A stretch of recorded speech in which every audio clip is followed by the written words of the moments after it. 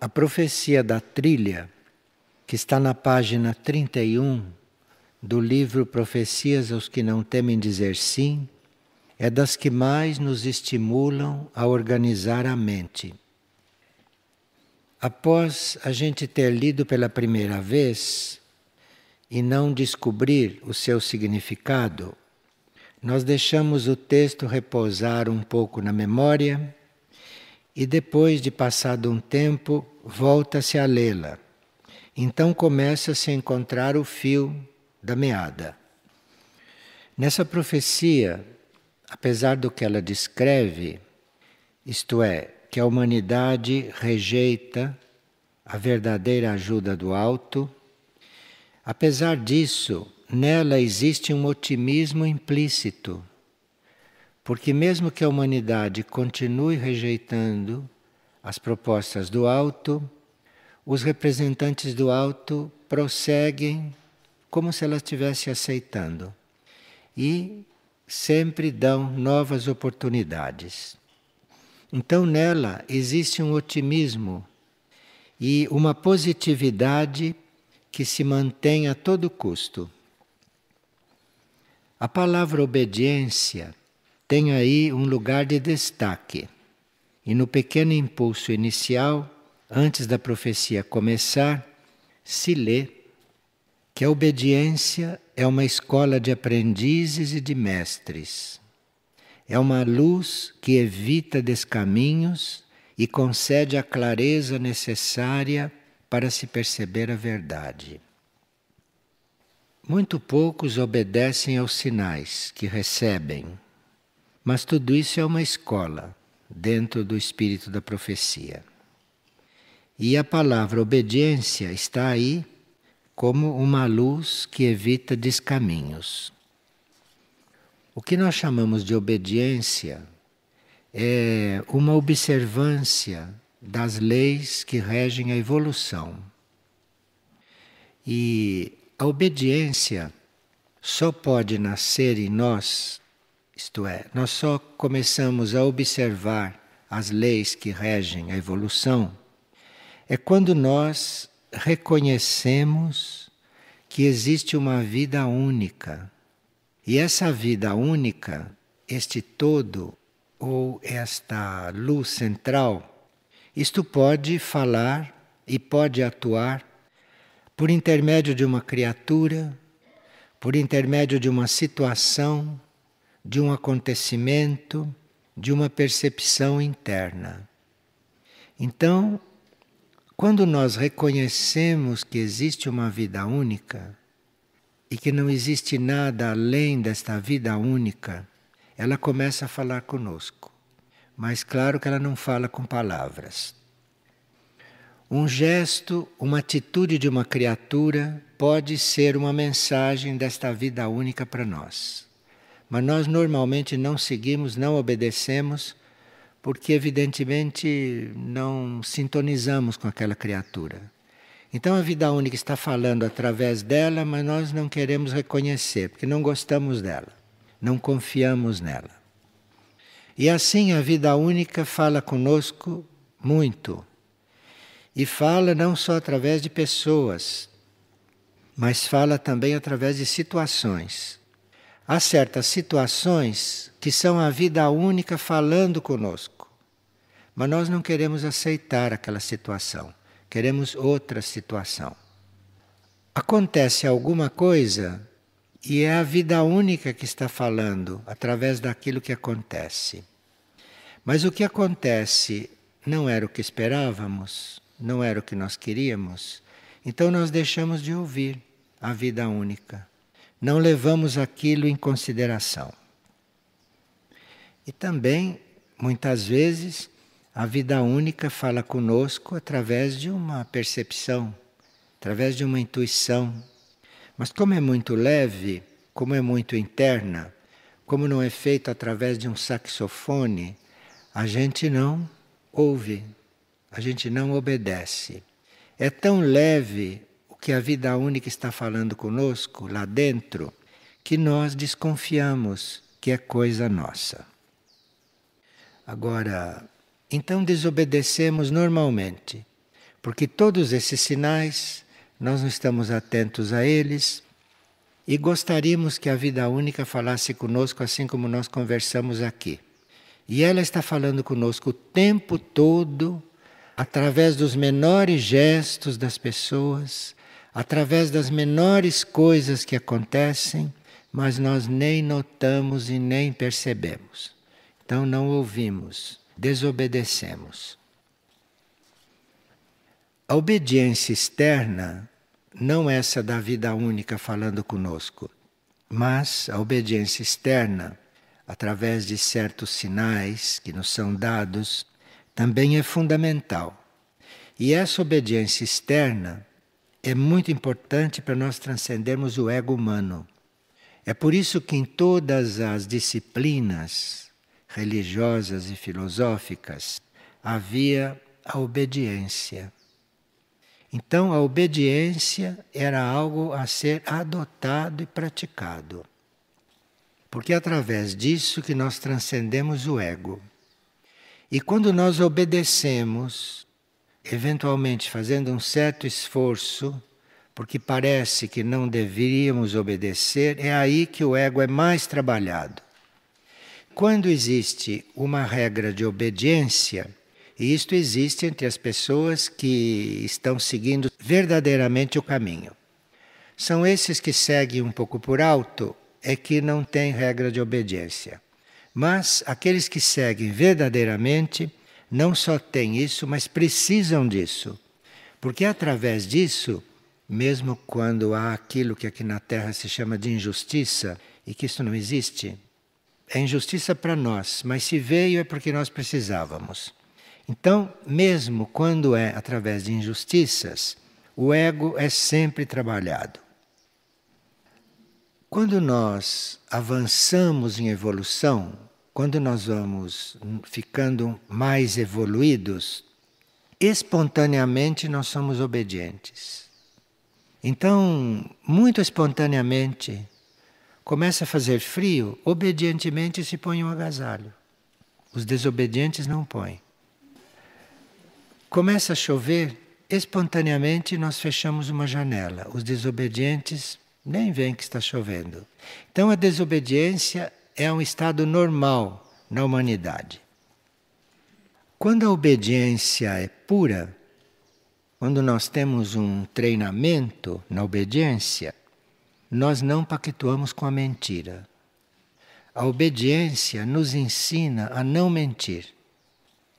Como é que nós aprendemos a não mentir?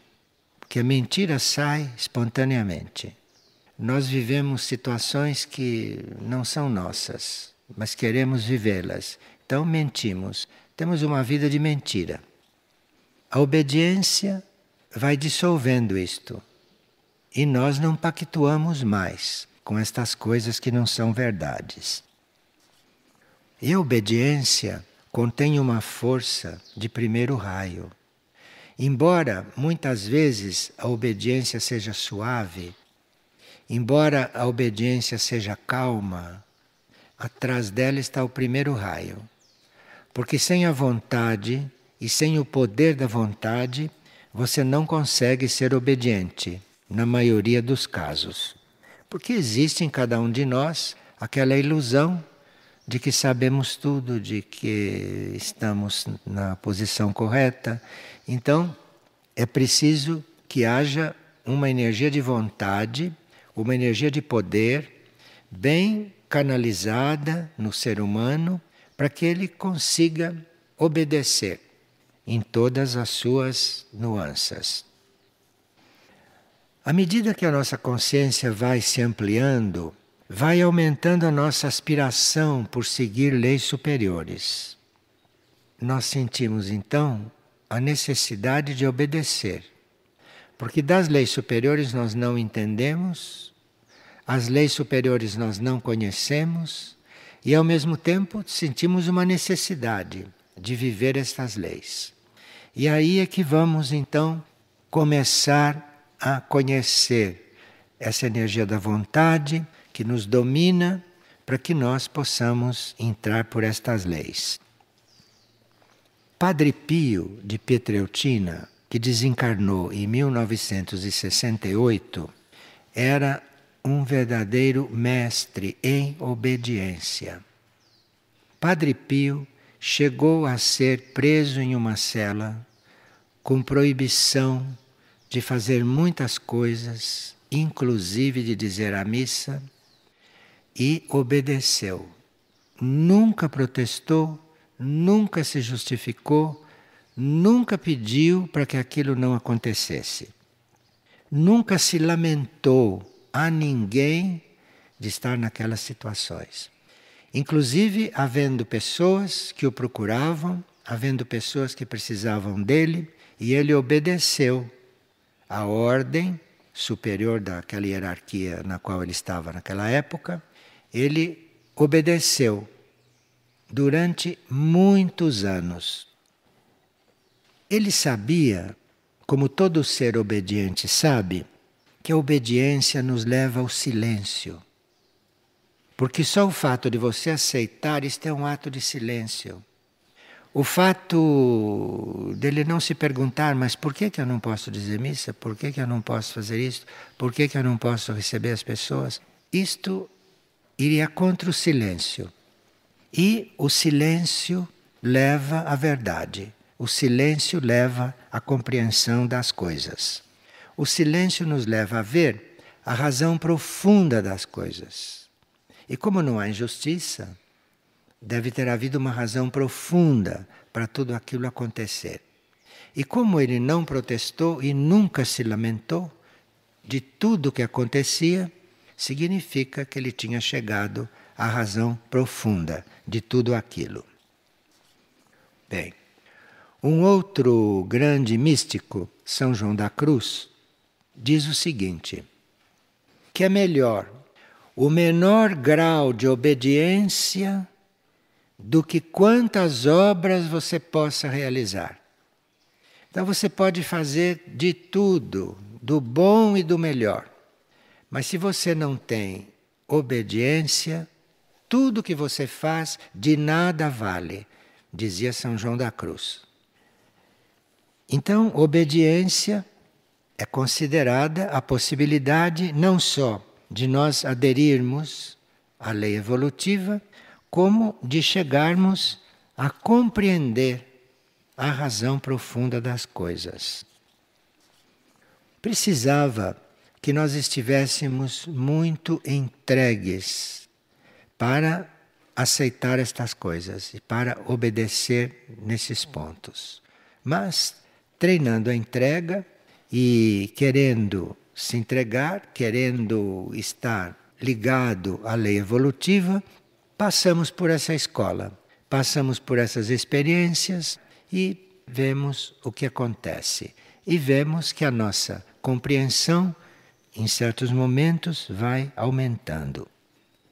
Bem, a profecia da trilha começa dizendo que setas de fogo vão além do que se pode aceitar.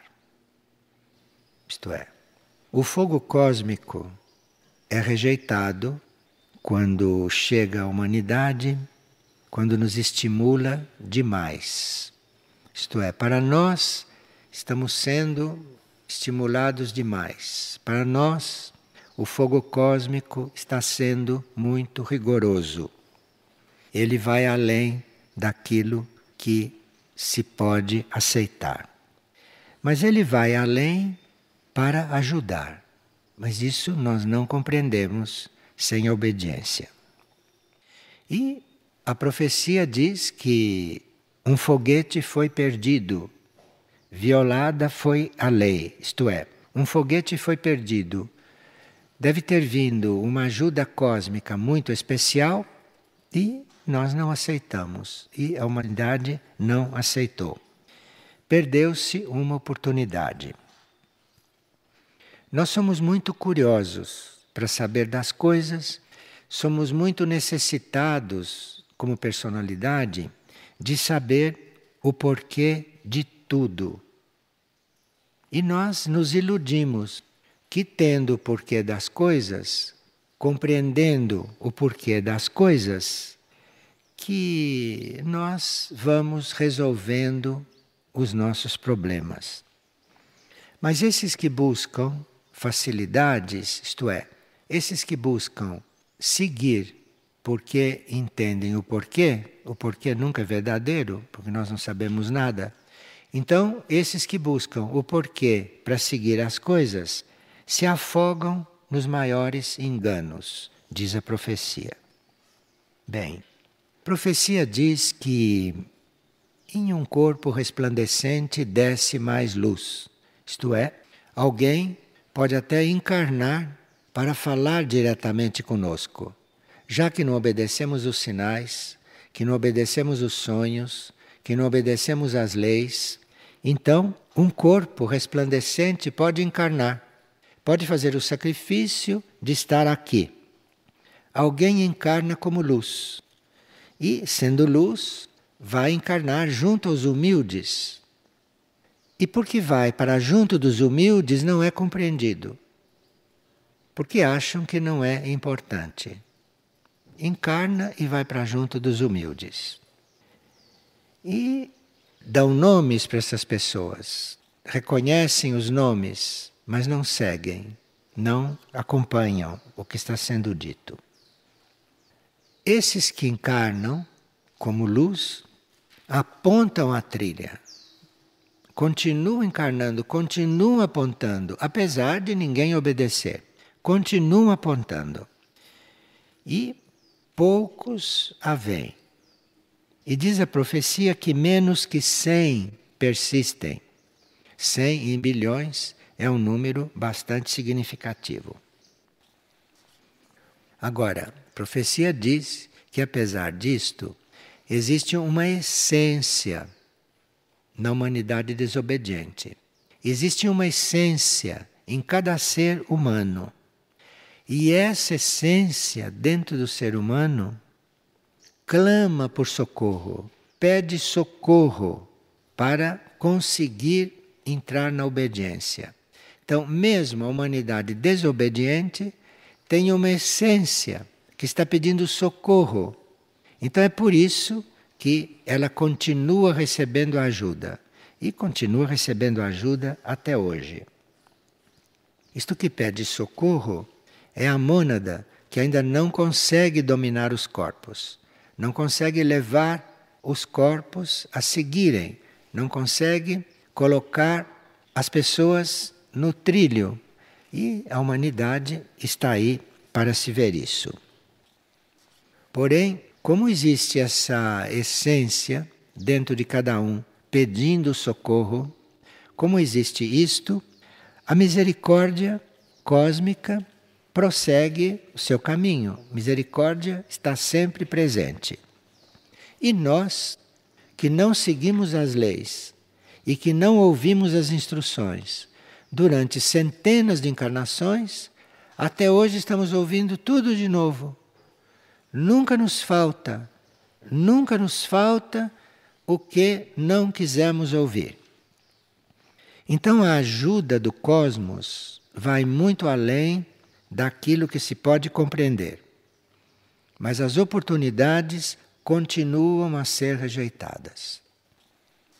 E se vê na vida do mundo.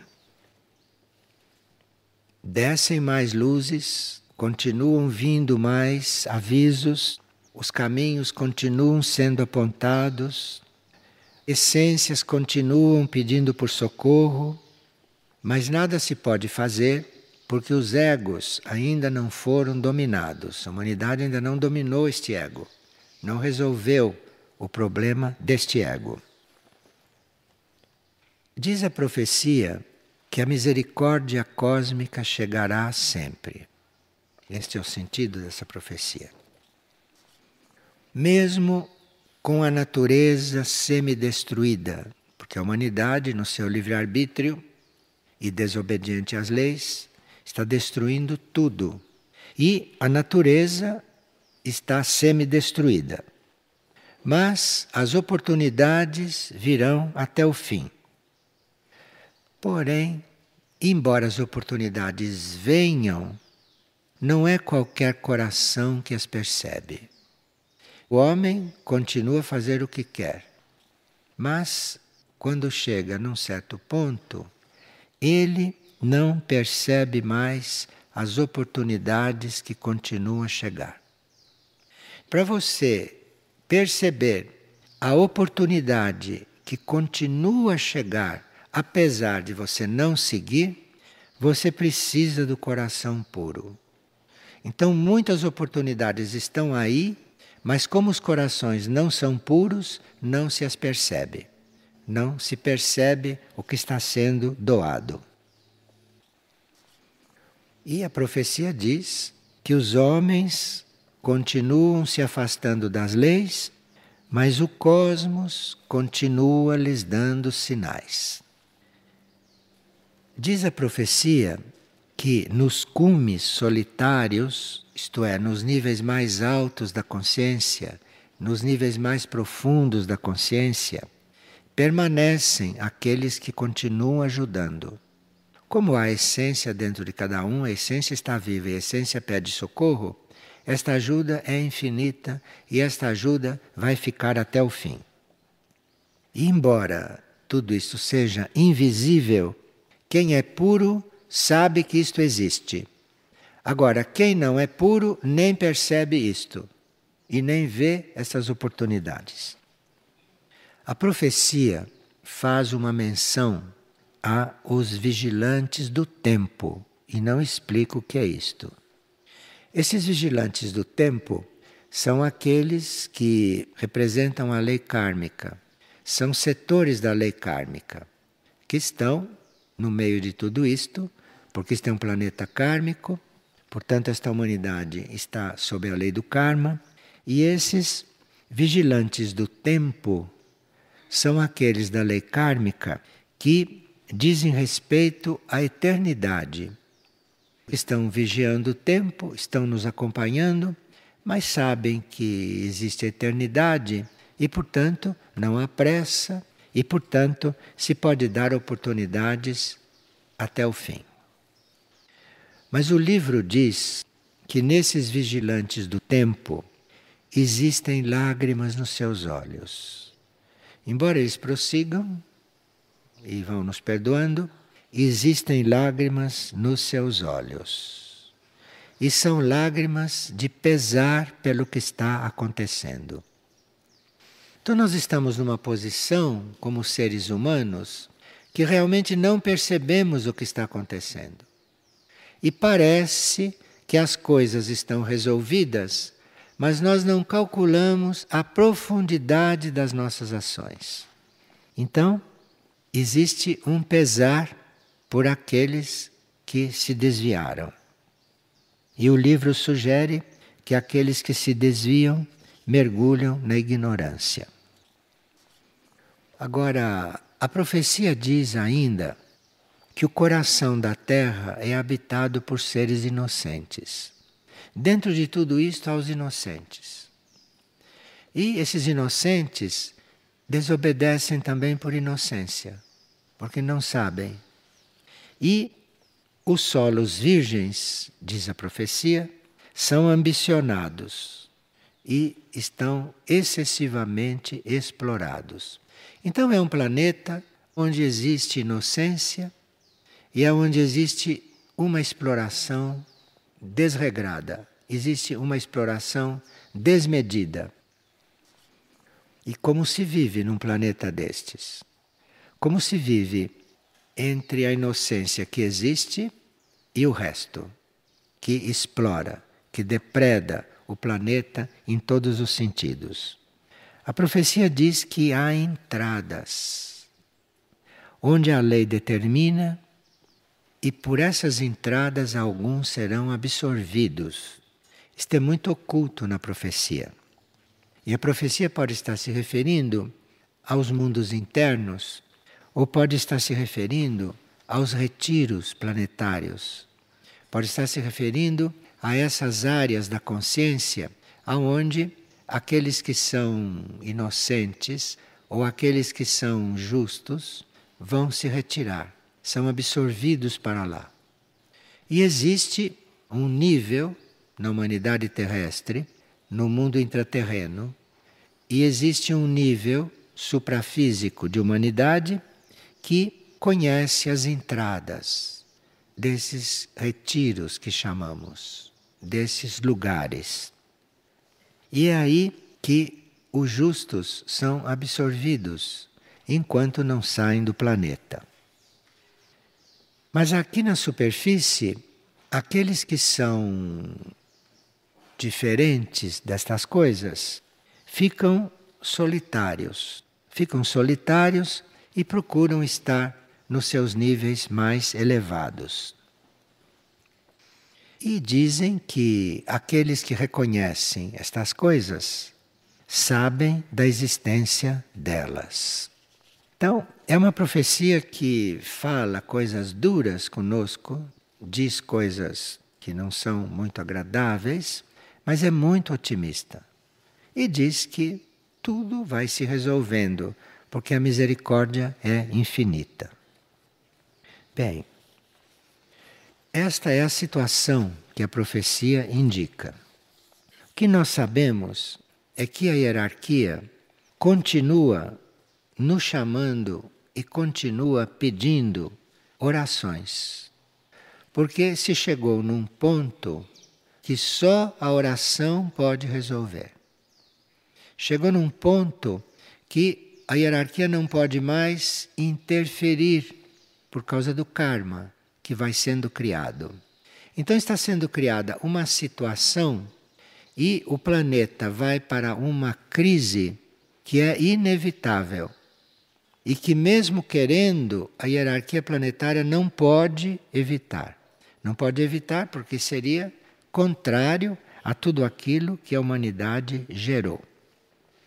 Então, a hierarquia não diz claramente o que está para acontecer, mas só avisa que está para acontecer uma coisa que é melhor a gente estar orando. E diz que o que podemos fazer a esta altura é orar. Não dá mais para isto se reverter. Então, esse pedido de oração é feito da seguinte forma, numa das frases que ela diz. Ao se receber a tarefa e proteger e resguardar um trabalho, um ambiente de contato, ou mesmo o próprio ser do assédio de forças obscuras, usa a oração como estratégia primeira e principal. Diante de certas coisas e diante da situação que se criou, segundo a hierarquia, só resta a oração. Agora, o que acontece quando se ora realmente é imprevisível. Quando se ora, pode acontecer de tudo. Então, por isso que a hierarquia não vai dizer o que vai acontecer e nem fazer acontecer, porque não pode entrar no karma criado, não pode entrar na situação criada do planeta, mas pode dizer que orem. Porque se começa a orar, se se começa a usar a oração como meio efetivo, tudo pode acontecer. E aí acontecerá o que puder acontecer para cada um. E isto, como não podemos estar nos cumes da consciência, como se poderia, mas se ficou um pouco preso a certas coisas, então como não se pode estar no cume da consciência e lá estar imune, nós estamos no meio de todos, estamos numa situação onde tudo vai acontecer, desde o plano mental até o plano etérico-físico. Então, a oração é o último e único recurso. E parece que quando os fatos começarem a se dar, quando os fatos estiverem muito mais evidentes do que já estão em certas áreas do planeta, que a gente se lembre que quando parece que não tem jeito, não tem conserto, não tem possibilidade de mudança, se lembrem da oração. Porque aí isto vai valer. E é imprevisível o que pode acontecer com cada um. E aqui diz explicitamente: o estado de vigília e oração é o alento que move os supremos guardiães do universo. Então, isso não está sendo pedido para nós só. Os guardiães do universo vivem em vigília.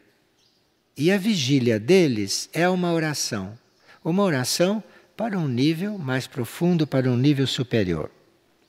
E diz: os vigilantes de galáxias e de planetas assumem a sua divina tarefa orando.